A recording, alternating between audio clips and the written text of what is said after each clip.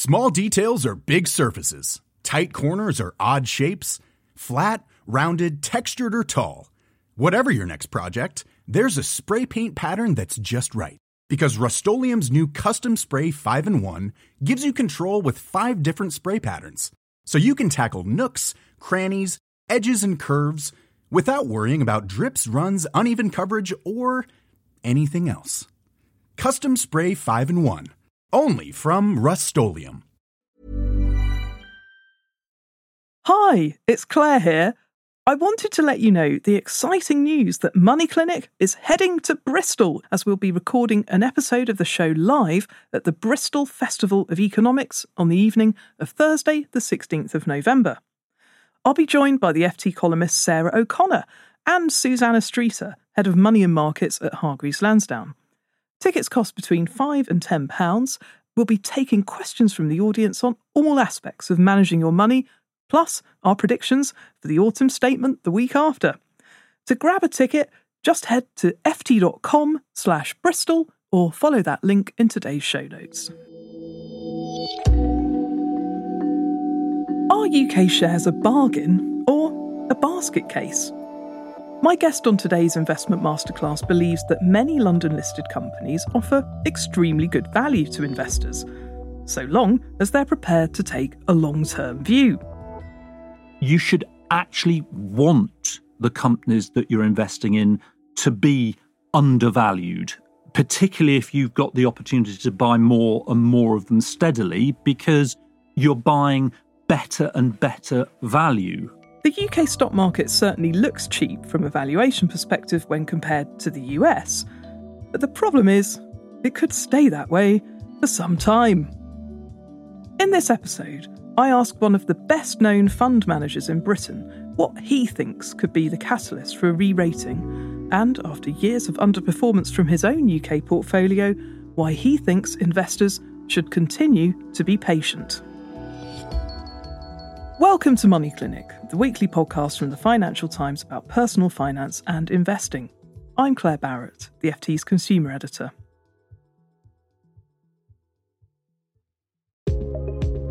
Nick Train has been billed as Britain's answer to Warren Buffett. The co-founder of investment house Lindsell Train is responsible for managing billions of pounds worth of investors' money across 2 flagship funds, pretty much all of which is invested in London-listed stocks. Nick's been around for a long time. He's got over 40 years' experience as an investment manager, and when he chooses companies to invest in, he's also famed for taking a long-term view. Considering the poor performance of the UK stock market and the relative underperformance of his UK funds, the question is, will investors stick with him? Nick Train, welcome to Money Clinic. Claire, thank you very much. Thank you very much for inviting me to be here.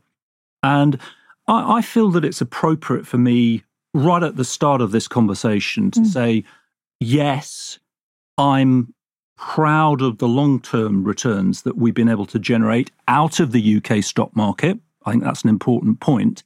But I would be the first to acknowledge the last couple of years I found difficult and performance has not been so good. You know, we can touch on that. But I just feel in the context of a discussion about a long-term investment approach such as ours, it's important to convey it doesn't work all the time. Anyway, let's see where our conversation takes us. Sure. Now, you run 2 of the biggest and best-known funds targeting shares in UK companies. There's the £4 billion Lindsell Train UK Equity Fund and the £1.5 billion Finsbury Growth and Income Trust. Now, they're invested in very similar companies, but could you give us a flavour of the type of UK shares your funds hold and why? What we're doing is very simple, really. It's saying that if we build holdings in self-evidently excellent companies and we hold those excellent companies for long enough, we are likely to generate superior returns to the average because we own companies that are more excellent than the average. And I would say, I hope without straying into too technical ground, that we're looking for businesses with high returns on equity or high returns on capital. First of all, we understand where their competitive advantage might derive. And two, we believe that that competitive advantage is likely to be truly durable. Nick Train is renowned for being a buy and hold investor. Once he's decided on a company that he likes, he hangs on to it for a long time, even if the value of its shares fall. His holdings are also highly concentrated. His 10 biggest investment holdings account for more than 80% of his portfolio by value. Drinks company Diageo, his third biggest holding, has fallen around 12% this year at the time of recording, but Nick is sticking with it. I think about a business like Diageo. I think there's a famous Warren Buffett proposition. If you could only invest in one company with all of your savings and you were not allowed either to look at the price for the next 20 years and definitely not sell it for the next 20 years, what business would you choose to invest your own savings in? Wow. And for me, owning shares in a business that owns Johnny Walker or Guinness or my wife's favourite Tanqueray, you are highly likely to wake up in 20 years' time and find that Johnny Walker Blue and Don Julio Tequila and, I don't know, Bailey's Irish Cream are still potent, profitable brands which will have grown. I might pay some attention to the price-earnings ratio of Diageo today or relative to its recent history. But really, I would say the most important thing is committing capital to a business that's got that sort of durability and future potential. Now, you and I, we're going to talk shop for the first half of the show, but then, Nick, we're going to get into more about how you honed your investment strategy and the advice that you give to young investors. But first, listeners, our usual disclaimer before we go any further. Your capital is at risk when you invest, and we will be discussing the merits or otherwise of investing in particular stocks. But just to make it explicitly clear, you shouldn't interpret this as an investment recommendation or individual financial advice. High-end consumer brands have long been a core theme of Nick Train's portfolio. As well as Diageo, he's also a big shareholder in Fever-Tree, the posh tonic maker, whose shares are down 4% year-to-date, upmarket British fashion brand Burberry, down 16% year-to-date, and Unilever, the company behind Marmite and Hellmann's mayonnaise, down 7% year-to-date.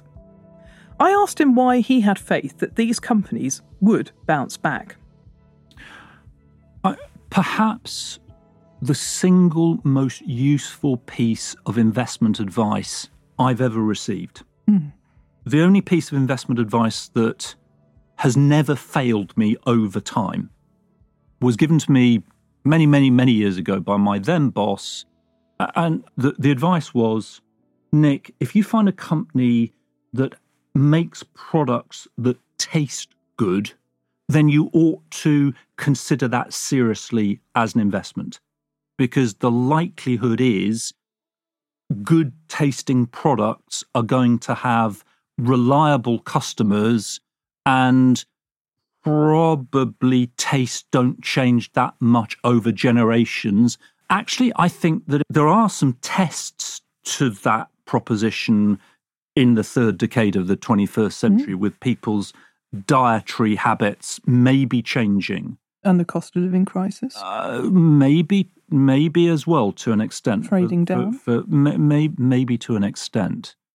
But we have an inherited investment in our portfolio in Mondelez. Oh, yes. Which is the owner of Cadbury. When it was taken over, we didn't sell, we retained the equity because Cadbury had been a wonderful investment over the previous, 50 years or something. And under the ownership of Mondelez, it's carried on generating very strong, growing cash returns. And there's something about being invested in Guinness or Cadbury or, I mean, maybe even within a business like Unilever, Hellmann's. I mean, Hellmann's mayonnaise. So, yes, we've not populated the entire portfolio with heritage food or beverage brands, but as part of the effect that we're looking to capture, which is to invest in something with predictability as well as some growth opportunity, that's been a fertile source of ideas for us. Okay. Yep. Let's talk about some of the other themes within your portfolio, because we've mentioned big tech companies in America, but actually you would argue that there are a lot of very digitally interesting businesses in Britain, and many of them are held in your portfolio. Contrary to common perception, there are, in fact, a number of globally significant companies listed on the London Stock Exchange that, in their own way, are as valuable as some of their peers listed elsewhere around the globe. And I think it's slightly ironic that one of those London-listed businesses that we think is absolutely comparable in terms of its data, its analytics, almost its technology services, is actually the owner of the London Stock Exchange itself. Right. London Stock Exchange Group, which has, by a combination of acquisitions and organic growth, turned itself, I think, into the 13th biggest company listed on its own exchange, amongst other claims that could be made on its behalf, the world's number one provider of real-time financial data. And I would just remind people that in December 2022, Microsoft, the mighty Microsoft, chose to very publicly enter into a joint venture with the London Stock Exchange Group. Now, Microsoft has taken that stake because of the global reach of the London Stock Exchange Group, which is providing services to pretty much every substantive financial institution on the planet. Most investment commentators agree that UK shares look cheap. The problem is, they could stay cheap for a long time. So, could more foreign investors buying in be a catalyst for a re-rating? Microsoft's involvement has certainly made other investors sit up and take notice. LSE's shares have soared 18% this year. And Berkshire Hathaway, Warren Buffett's investment vehicle, has also been building a stake in Diageo.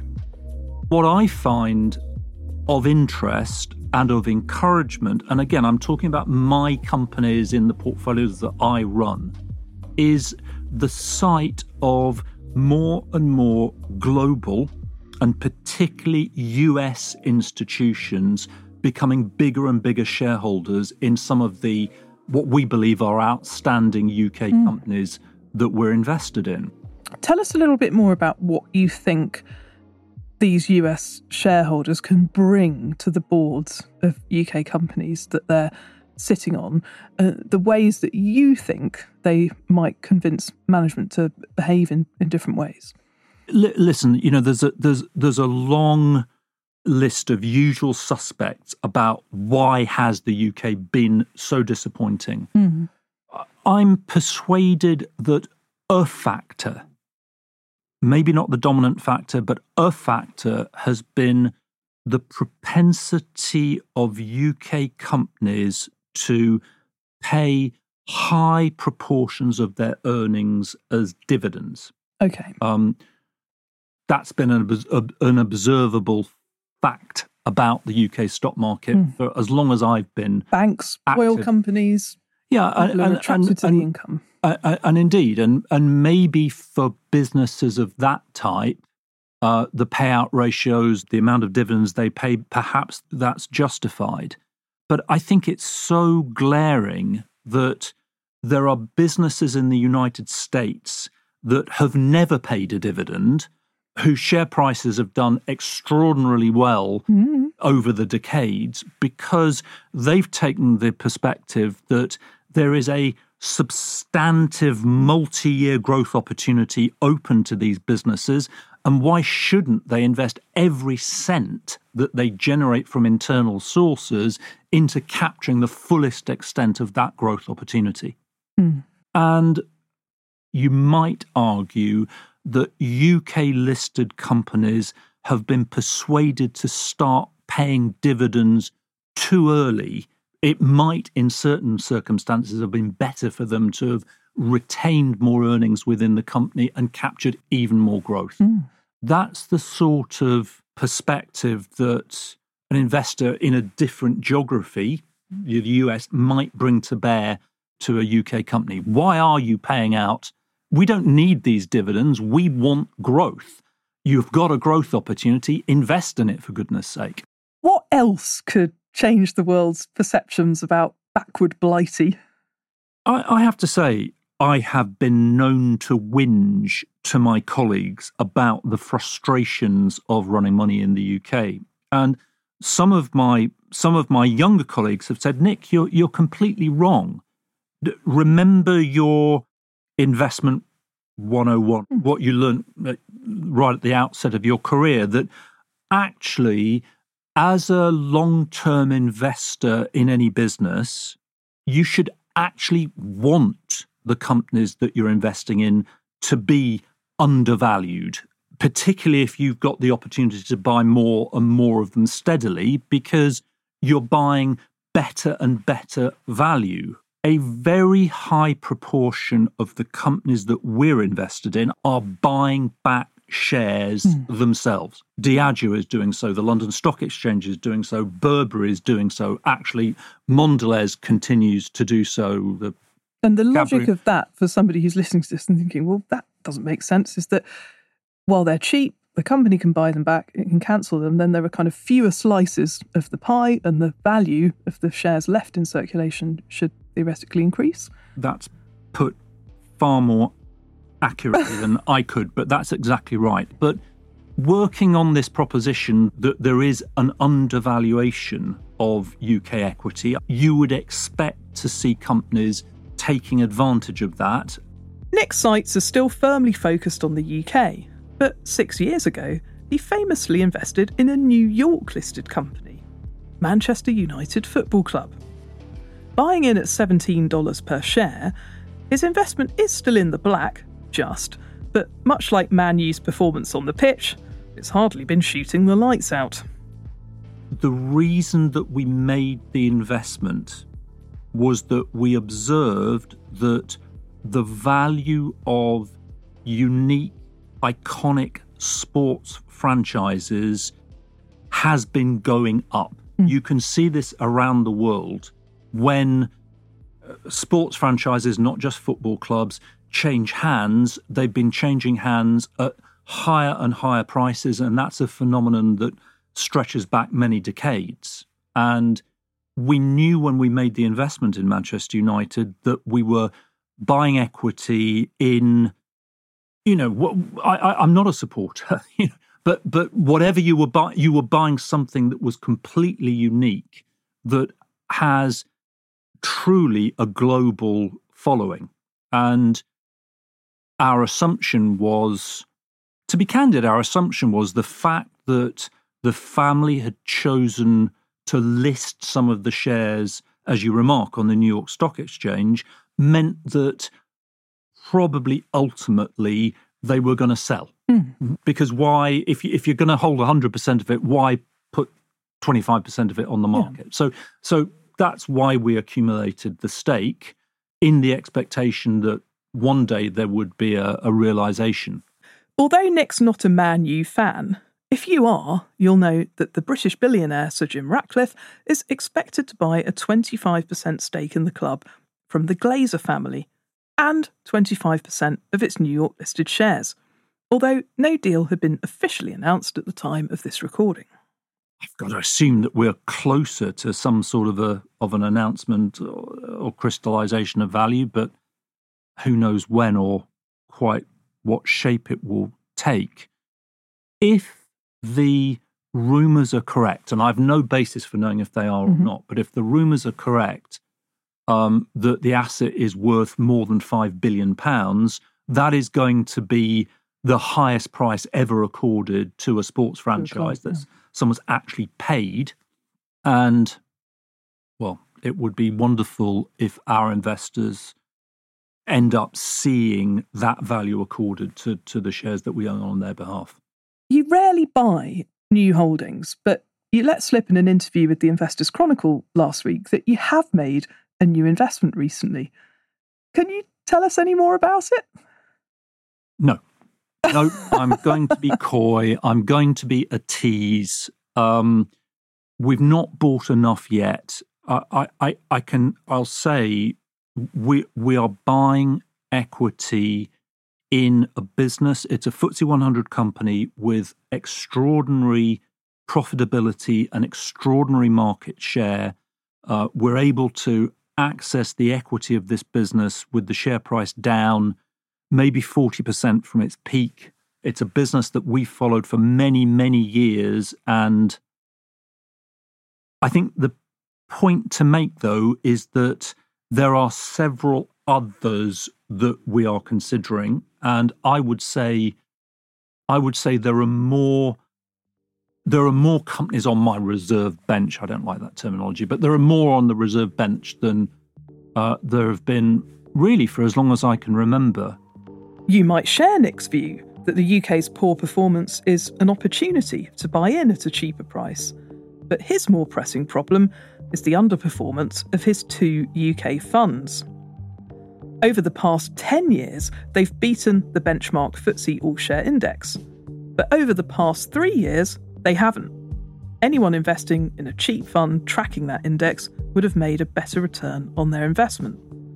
And in the past year, a top-paying savings account could have done better. Now, as somebody who is what we would describe as an active manager, your investors are paying a fee for you to make these decisions in a way that if we were just investing in a tracker that took a bit of every business in the market, it would be cheaper. So people might feel that they're paying more for your expertise, but certainly over the last few years, they haven't been rewarded by that outperformance. Tell us how you feel about that, because I know it's something that really bothers you. Well, it does bother me. And I do think that it matters, and I do think that passive tracker products are most appropriate for most investors. I'm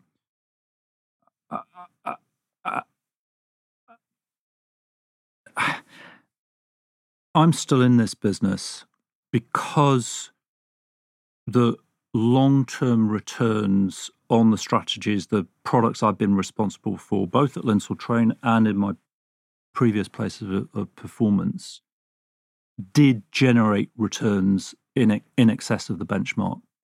That's the reason I'm still doing it, because if they hadn't, you long ago get winnowed out by market forces. I guess the other reason that, and I'm motivated to do my very best to continue with those track records, but I'm also, I've both been influenced by and inspired by some of the legendary, great iconic investors in our industry. And it's all of the standard names. You cannot read too much about Warren Buffett. You cannot read too much about Sir John Templeton, in my opinion. I still do. And looking back over the sweep of their careers, they were able, notwithstanding some periods of poorer performance, they were able to look back over a long sweep and say, I added value compared to the market. And and the reason for my hesitation is I cannot give assurances, and you wouldn't believe anybody who did give assurances. But I was trying to find a way to explain what the motivation has been, and in a sense, what the right has been earned from the long-term track record to carry on looking to invest money in a very distinctive way, taking risk. Doubtless, we take risk, but trusting that the risk will be rewarded in excess returns. I will also say that it's very important for me psychologically that I am also an investor in these strategies. That sense of sharing in the risk and the reward that we're taking on behalf of other people's precious savings, that's important. Of course, Nick Train is not the only active manager who's having a tough time picking market-beating winners. Research by broker AJ Bell found that last year, only 27% of funds managed by professional stock pickers managed to outperform the nearest passive fund equivalent. For those specialising in UK stocks, the figure was even lower, with just 13% beating the overall performance of the FTSE 100. Active managers charge investors higher fees, but this is no guarantee that they will beat the market, as you'll know from one of our most popular episodes last year, The Cheapest Way to Invest. It's well worth a listen if you want to learn more about passive investing.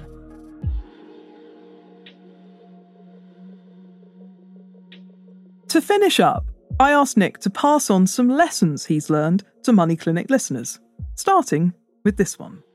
When my parents retired, they bought a dilapidated cottage in the depths of the Shropshire countryside. And in order to fund that purchase, they sold the family home in southwest London. Right. And I, in my youthful, know-it-all arrogance, said to my father, "Don't you understand, Dad? You're selling this desirable London property and you're buying this sort of wreck in the back end of Beyond. Don't you realise that that's not a very smart thing to do financially?" And he sort of said, "Dear boy, don't you understand? I don't care about the money. I care about my quality of life. And your mother and I are going to be very, very happy in this remote part of Shropshire," which they absolutely were. And I just thought that was a really useful lesson about the point of money. Well, indeed, the point of money and what it can buy you. Now, Flick, the FT's financial literacy and inclusion campaign, very much believes that money and finance should be on the school curriculum. If it was, what might you like to deliver a lesson on? I'm sure a lot of people feel uncomfortable, remorseful, maybe, about the number of sports betting and other betting advertisements that there are plastered everywhere on TV, particularly around sports events. On shirts, in the ad breaks.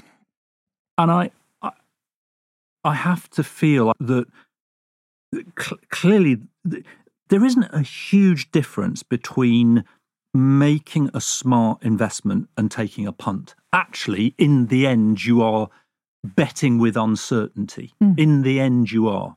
I think you can be more certain about investing in Diageo than the number of corners in a football match. I would just think it was so healthy and beneficial for everybody and for society if people felt more inclined to take a flutter on the stock market than take a punt on the outcome of a football match. I don't know how you'd fit that into the curriculum, but that would be my wish, that people would leave school thinking, maybe I'm going to have a bit of fun in the stock market rather than this. Well, Nick Train, it's been an absolute pleasure having you in the FT studio today. Thank you very much for joining us on Money Clinic. It has been actually my pleasure. I wasn't sure it was going to be, but it has been my pleasure. Thank you for nursing me through it, Claire. That's it for Money Clinic with me, Claire Barrett, this week, and we hope you like what you've heard. If you did, spread the word and leave us a review. We're always looking to chat with people about their money issues for the show, so if you're interested in being part of a future episode, then email us, money@ft.com. You could also take a peek at our website, ft.com/money, grab a copy of the FT Weekend newspaper, or follow me on Instagram. I'm @ClaireB. Money Clinic was produced in London by Philippa Goodrich and Misha Frankel-Duval. Sound design is by Breen Turner, and our editor is Manuela Saragosa. You heard original tunes this week by Metaphor Music. Cheryl Brumley is the FT's global head of audio. And finally, to repeat that disclaimer, the Money Clinic podcast is a general discussion around financial topics and does not constitute an investment recommendation or individual financial advice. For that, you'll need to find an independent financial advisor. That's all the small print for now. See you back here next week. Goodbye.